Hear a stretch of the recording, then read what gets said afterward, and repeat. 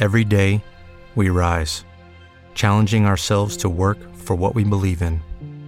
At U.S. Border Patrol, protecting our borders is more than a job. It's a calling. Agents answer the call, working together to keep our country and communities safe. If you're ready for a new mission, join U.S. Border Patrol and go beyond. Learn more at cbp.gov/careers.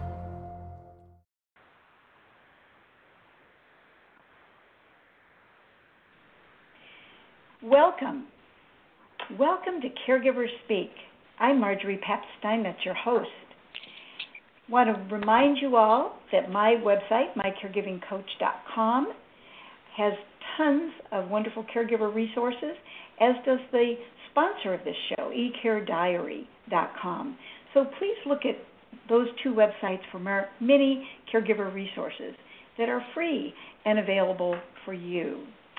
Today, I want to welcome back my good friend and a wonderful geriatrician, Dr. Rosemary Laird, who is the medical director at Florida Hospital Center for Senior Health in Winter Park, Florida. Her passion is caring for older adults and their caregivers. She was educated at Georgetown University and the University of Chicago. On our last show, we delved into that first thorny issue about independence, when your loved one really can no longer be independent. And I would refer you to the archive that is online that you can go back to and share with your friends.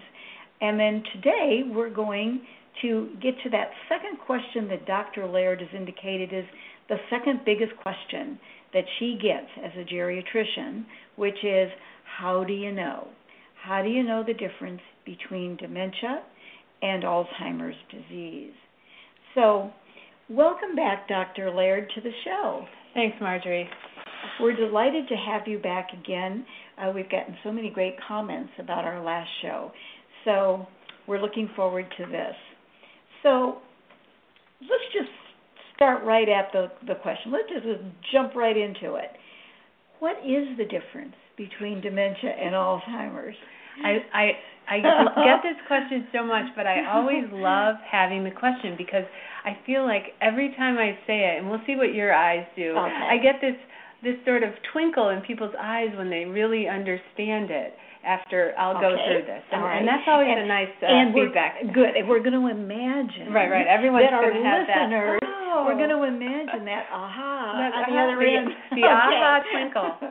Okay. All right. So what dementia really is it's not one specific disease, but it's a general or umbrella term for a change in our intellectual ability. And it's a change in our intellectual ability such that we have declining intellectual function that has come slowly over time and ultimately has made us not able to function like we used to, independently and at the same level. So dementia is really this collection of diseases that can create that type of problem. It can be thought of as a brain failure, unfortunately. Yeah. If you think of how we learn about diseases of the heart, when we learn that the heart isn't pumping as well as it should, it gets called heart failure. Right. If you think about people who go on kidney dialysis because their kidneys have failed, the primary function of that organ has stopped working, so we replace it with kidney dialysis. Well, a similar sort of thing is happening in dementia that we see it as a brain failure. So a chronic brain failure is what dementia is. There are many different causes of that brain failure. So dementia is kind of our collective, I call it the umbrella term. Yeah. And things like Alzheimer's disease, vascular dementia, Lewy body disease, those are all diseases that can lead to dementia. So if dementia was a type of a pie, Alzheimer's disease would be an apple pie. Oh, there's, yes. See, now that's the one that really gets people. That's it. So people often say, well, what do you get first, dementia or Alzheimer's disease? And I say, no. Alzheimer's disease is a cause of dementia. If you have Alzheimer's disease, you have dementia. Did I get the look? Did I get the look? Say that thing about the pie again, one more time. Sure. So dementia, if we use the analogy of a pie, dementia is the term pie. Mm-hmm. But Alzheimer's disease is a type of disease that creates dementia. Alzheimer's disease is like an apple pie. Okay. So give us some examples, the signs. How do you spot each one of these?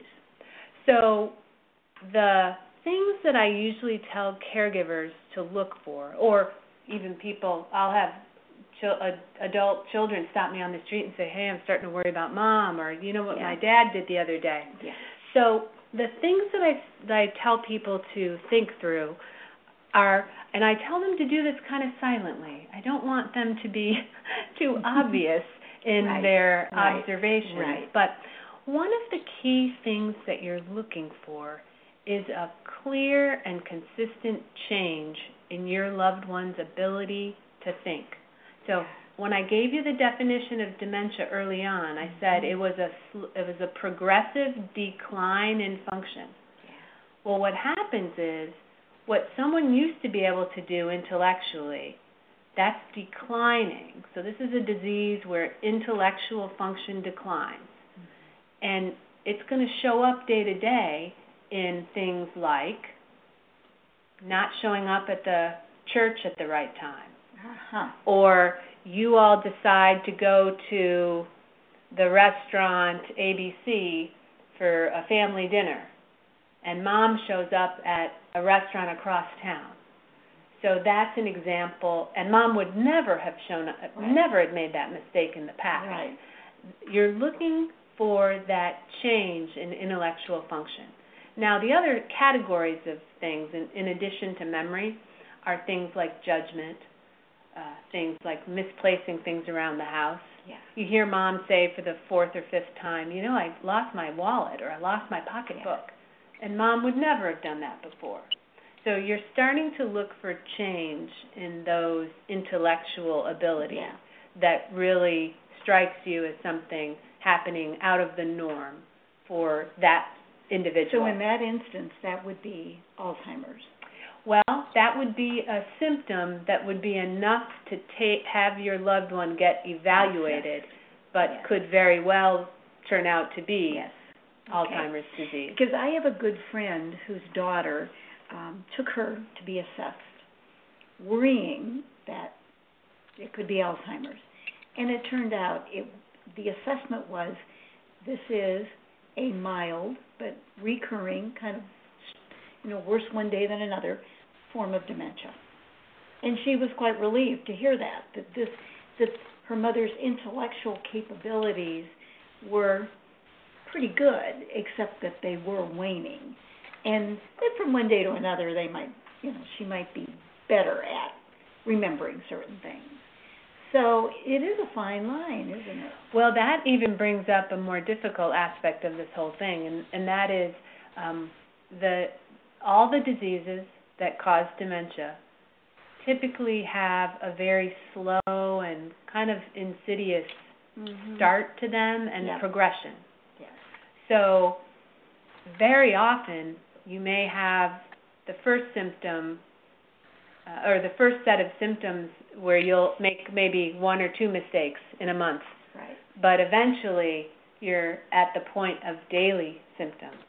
And that's actually what we talk to people about, is how frequently are these intellectual lapses happening.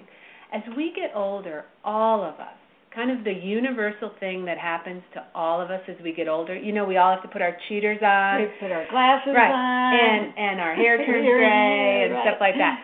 So the universal thing that happens to our brains is that it slows down.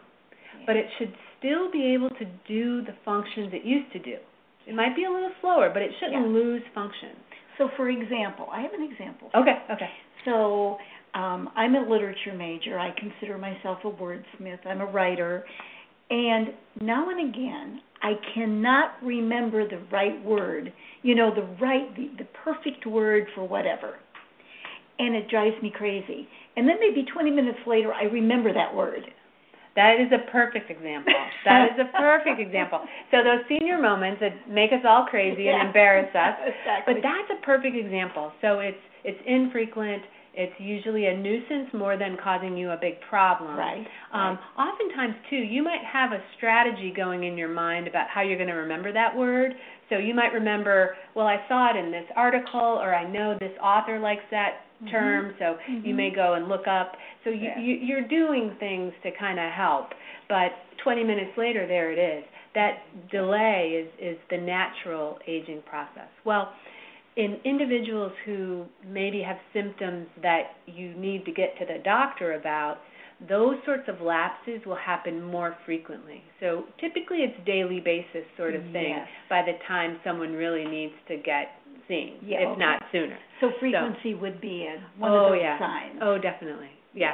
And, using words is something that can happen to all of us, but the key there is change. So if you really have a significant change in vocabulary or change in ability to write, those are the reasons why I said change is so important. Because some of us don't have great memories to start with. And so if I have a bad memory today, and I'm 80 and I have a bad memory, that isn't Alzheimer's disease. Right. That's just me. You, right. But if you have a change in intellectual activity that's starting to be very frequent and to cause you trouble, because that was the other piece here, is that all of the dementias, all of those diseases are diseases that impede someone's ability to function normally and independently. Exactly. So it can't just be nuisance stuff. Right. It's got to be you're not showing up, you're taking the wrong medicine, you paid the bill 3 times, and you can't be convinced you already paid the bill. Exactly. Those are sort of the level at which that's the disease of Alzheimer's disease, a type of dementia. Yeah. That's very, very helpful. So I'm sitting out there, I'm a caregiver, and I'm at that cusp of where I'm kind of thinking I better take mom or dad in, or even my husband in. What kinds of tools are available for caregivers? You mentioned assessment earlier. So, one of my favorite sites to talk about is the Alzheimer's Association website. So that site has the warning signs on it. And it also has a tool called the letter A, the letter D, and the number 8, AD8. And that's a terrific tool that was really created to have individuals think about their loved one and think about that question of change. Have you seen change in your loved one's ability to do? And then there's 8 questions. And you can go through that and get a sense of whether or not the amount of change you're seeing is at a worrisome level that you should be taking your loved one for an assessment. And so you've talked about dementia as a normal part of aging. That's just terrific to look forward to. But you know what? I think when we've talked on this show before, other guests, that as you get older, if you're reasonably healthy and it's a normal process of aging, you do lose some things, but you gain others. Things like perspective, right? Absolutely. And wisdom. So, it's not all bad for those listening to us. Oh, absolutely. And let me just clarify one thing you said. So, dementia isn't a natural part of everyone's aging. Oh, really? Okay. No. Great. Okay. So, good. The better news. Right. The age-related change is that our brains will slow down. But that's not dementia either. So dementia has to be a real decline in your ability to function, a real decline in your intellectual ability that creates an inability to function.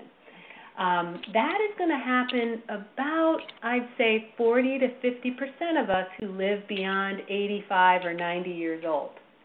But on the glass half full side of things, you've still got about half of us that don't have dementia, even in those really later years of life. So we want to be one of those, we want to all try to be someone without that. But, so that's probably one of the real important things to understand is that Great. That's great. Thanks for that clarification. And I'm going to ask Dr. Laird in a few moments, are there ways to perhaps try to avoid dementia or Alzheimer's? But first, I want to get back to the senior moment thing. Okay.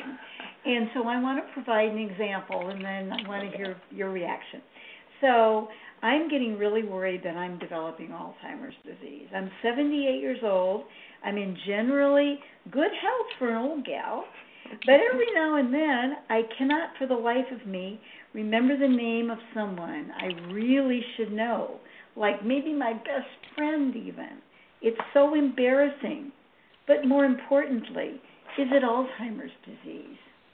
So I must get asked this about 5 or 6 or 10 times a week, but I'm always happy to answer it because it does a couple things. It lets me remind people that Alzheimer's and any of the dementia illnesses is not an inevitable part of everyone's later years. Yeah. It's about half of the people over age 90, but the other half still, don't have to face that. When we have some of those senior moments that we talk about, it's important to think over how frequently they're happening, how serious they are, and how much it represents a significant change for you, and if it's really impeding anything you need to do functionally. Yeah. And without, if those things aren't happening, then you're probably in the senior moment category. Yeah. Now, that tool I mentioned for caregivers to go to, it was designed for caregivers, but you as an individual could go to that as well and ask yourself those questions and say, hey, how do I feel about myself and these, how often do I feel like I repeat or forget things? Yeah. And with an honest assessment, you would get a pretty good review.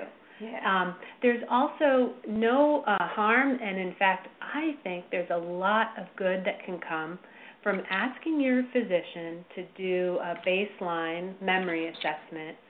Most of the doctors will know there's several different examples. Again, the Alzheimer's Association site has an example on it, but there's parts of the Medicare insurance that will pay for those kinds of assessments done in the course of your visits. So I think it's great to have that done. And I tell the adult children of patients I see now, get one done and have your baseline. Because think back to what I said. One of the key ways to diagnose or for doctors to know is that there's been a change. Yes. What better way to have a change? These assessment tools I'm talking about end up giving everyone a number. Right. So what's your number? Yeah. They're all out of 30 for whatever reason. So we want people to be a 27, 28, 29, or 30. So if you know your number when you were 70 was 30, and now you're 85 and it's changed significantly down to 20, that gives a sign. That's the sign you need to know. So you need to know what to do. Yeah. So number one, it gives me the opportunity to tell people about that. But the second thing is what you said. There's so much more we know now about how to keep the brain healthy that I kind of feel sorry for my patients sitting in front of me, that they didn't have that opportunity. Exactly. So you want me to go through the yes, list? Do we have a few minutes? Yes, we absolutely do. And then I wanted to ask if there are any treatments. Okay.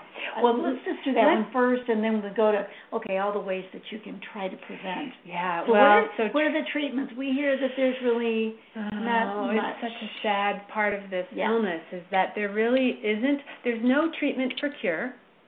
There are treatments to palliate or to sort of make less bad. We've done a lot of arts work on this show, by the way. We've had artists on who do poetry and storytelling. Those are all palliative things. You're absolutely right. Creates calm and some sense of stimulation. Well, but it doesn't make it go away. And even the medicines that are available don't make it go away. Yeah. But I believe those steps to make things better, to palliate, are extremely important. Yeah.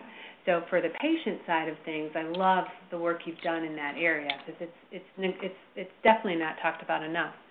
Now, back to our 70-some-year-old gal who was worried about her senior moments. So some of the key things we know, number one, if anyone is still smoking, that is one of the biggest known risk factors. So that's just got to go. And don't think that you can't still help yourself, because they've shown that just stopping within 3 to 5 years, there's benefit. So definitely get off cigarettes if you can. The next most important area is high blood pressure. So if anyone has high blood pressure that's not adequately controlled or that they're really not paying as much attention to, you just really have got to do that. And there's risk not only for one of the dementias is called vascular dementia. So one of the causes of dementia is vascular, and that refers to strokes that can happen when the blood supply to the brain is cut off. Much like a heart attack, but a brain attack. So that's definitely not good, and high blood pressure leads to that. So high blood pressure is the next. The next real high risk factor that we're starting to learn more and more about is diabetes. And there is a much greater known association between diabetes and Alzheimer's disease in particular than we thought in the past. Oh, really? So this is recent? Probably in the recent? last 5 years or so, we're just starting to see a lot more, because now we have a lot more individuals who are living with diabetes a lot longer. So we're starting to see some of these things come out. They were probably there in the past. We just didn't have big numbers of people. So keeping the diabetes under control is ever more important. And diabetes and high blood pressure often go hand in hand, so that's important. So we've talked some about the risks. The one thing I do want to point out that we do have some evidence of a way you can help yourself in addition to taking care of these, not smoking and taking care of your health conditions, is exercise. Now, a lot of times when I say that, my patients or whoever I'm talking to, since we're talking about keeping their brain healthy, do you know what kind of exercise they think I mean? A crossword puzzle. Oh. So they think I mean brain exercise. And I do, but the evidence is much stronger for physical exercise. So I tell everybody, if you have 30 minutes and you want to do something to help your brain, go take a walk. A lot of them think, I should pull out the New York Times crossword puzzle. And I say, no, that's not it. Because exercise makes blood flow through the brain. It enlivens the cells in the body. Exactly. And think of what we just got done talking about. Smoking, total killer on your circulation. Yes. Hypertension decreases circulation and hurts the blood vessels. Diabetes does the same thing. So you are exactly right. It's the promoting of circulation, the delivery of nutrients to the brain cells, the removal of hazardous chemicals and toxins from the tissues of the brain that are naturally there. That happens because blood circulates properly. So if you're a couch potato, one of the biggest things you can do to try to change what your brain health is like in your later years is to start hitting 30 minutes a day of physical activity. Moderate amount of activity, sort of strenuousness. It doesn't have to be, crazy cycling or getting ready for a marathon, but it should be more than daily movement. Right. So, but you should still, for moderate activity, you should still be able to have a conversation while you're doing that activity. But walking's perfectly fine. That's great universal exercise. So that's probably one of the biggest things in addition to those other health conditions we talked about. Now, Dr. Rosemary Laird, you have not mentioned having a drink every day. And I know there are people out there saying, what about my glass of wine that's going to be coming up here in a couple hours? What about that? Right. Well, I know. I've had a lot of people very worried about what my answer to that will be. So what I generally say is, because of the fact that we have really good evidence of that red wine, especially helping from a cardiovascular standpoint, the connection I just made between cardiovascular health and brain health holds. So pretty much if you read something or you get told something's going to help your heart health, you can bet it's going to help your brain health. So wine is still okay in that respect. Moderate amount. In moderation, So there is a type of dementia that can be brought about by excessive alcohol, and among the other myriad problems that too much alcohol brings. But in moderation, there certainly is. That's an okay. You get a check for that. So diet. Now we lean off of that chocolate cake, but what should we be eating that would be most helpful? So from a dietary standpoint, the evidence we have is strongest for the Mediterranean diet. Mm-hmm. And I always feel sad that they have the word diet in that phrase or in that name, because in America that gives you a bad rap. In the Mediterranean countries, it's just the way they eat, so they don't even have to put that term on there. But that set of nutritional guidelines and sort of nutritional habits around their lean meats and grains and seafood and veggies. That sort of approach to your food choices it's been shown by research to be the most beneficial, not only for patients who already have Alzheimer's disease, but for patients who don't. So there's some interesting data on both sort of a preventive as well as it's palliative still. It's not going to make Alzheimer's go away, but it's helping that individual through the course of the illness. At least maybe the progression of the disease isn't quite as... Yes, although the main thing is probably keeping their other health higher quality, and so not having a compounding effect of different health conditions. And all these things do work. When you're thinking of quality of life, when you're thinking of quality of life in the later years, the health conditions really start to be the driver. Mm-hmm. And so, yes, they'll all add up. So the more you can do to kind of keep everything else humming along at the highest efficiency you can, if there is a problem area for you, the better off. You can then compensate at least. So to some degree. Right. And you mentioned chocolate cake. So chocolate does end up on the list because of its antioxidant properties.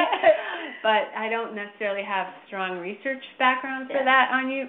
But in general, that and blueberries and all those fun antioxidant foods end up on there. But I know you're not talking about cake so much as like a nice little small piece of dark chocolate. Right. Yeah, That's exactly. True. Exactly.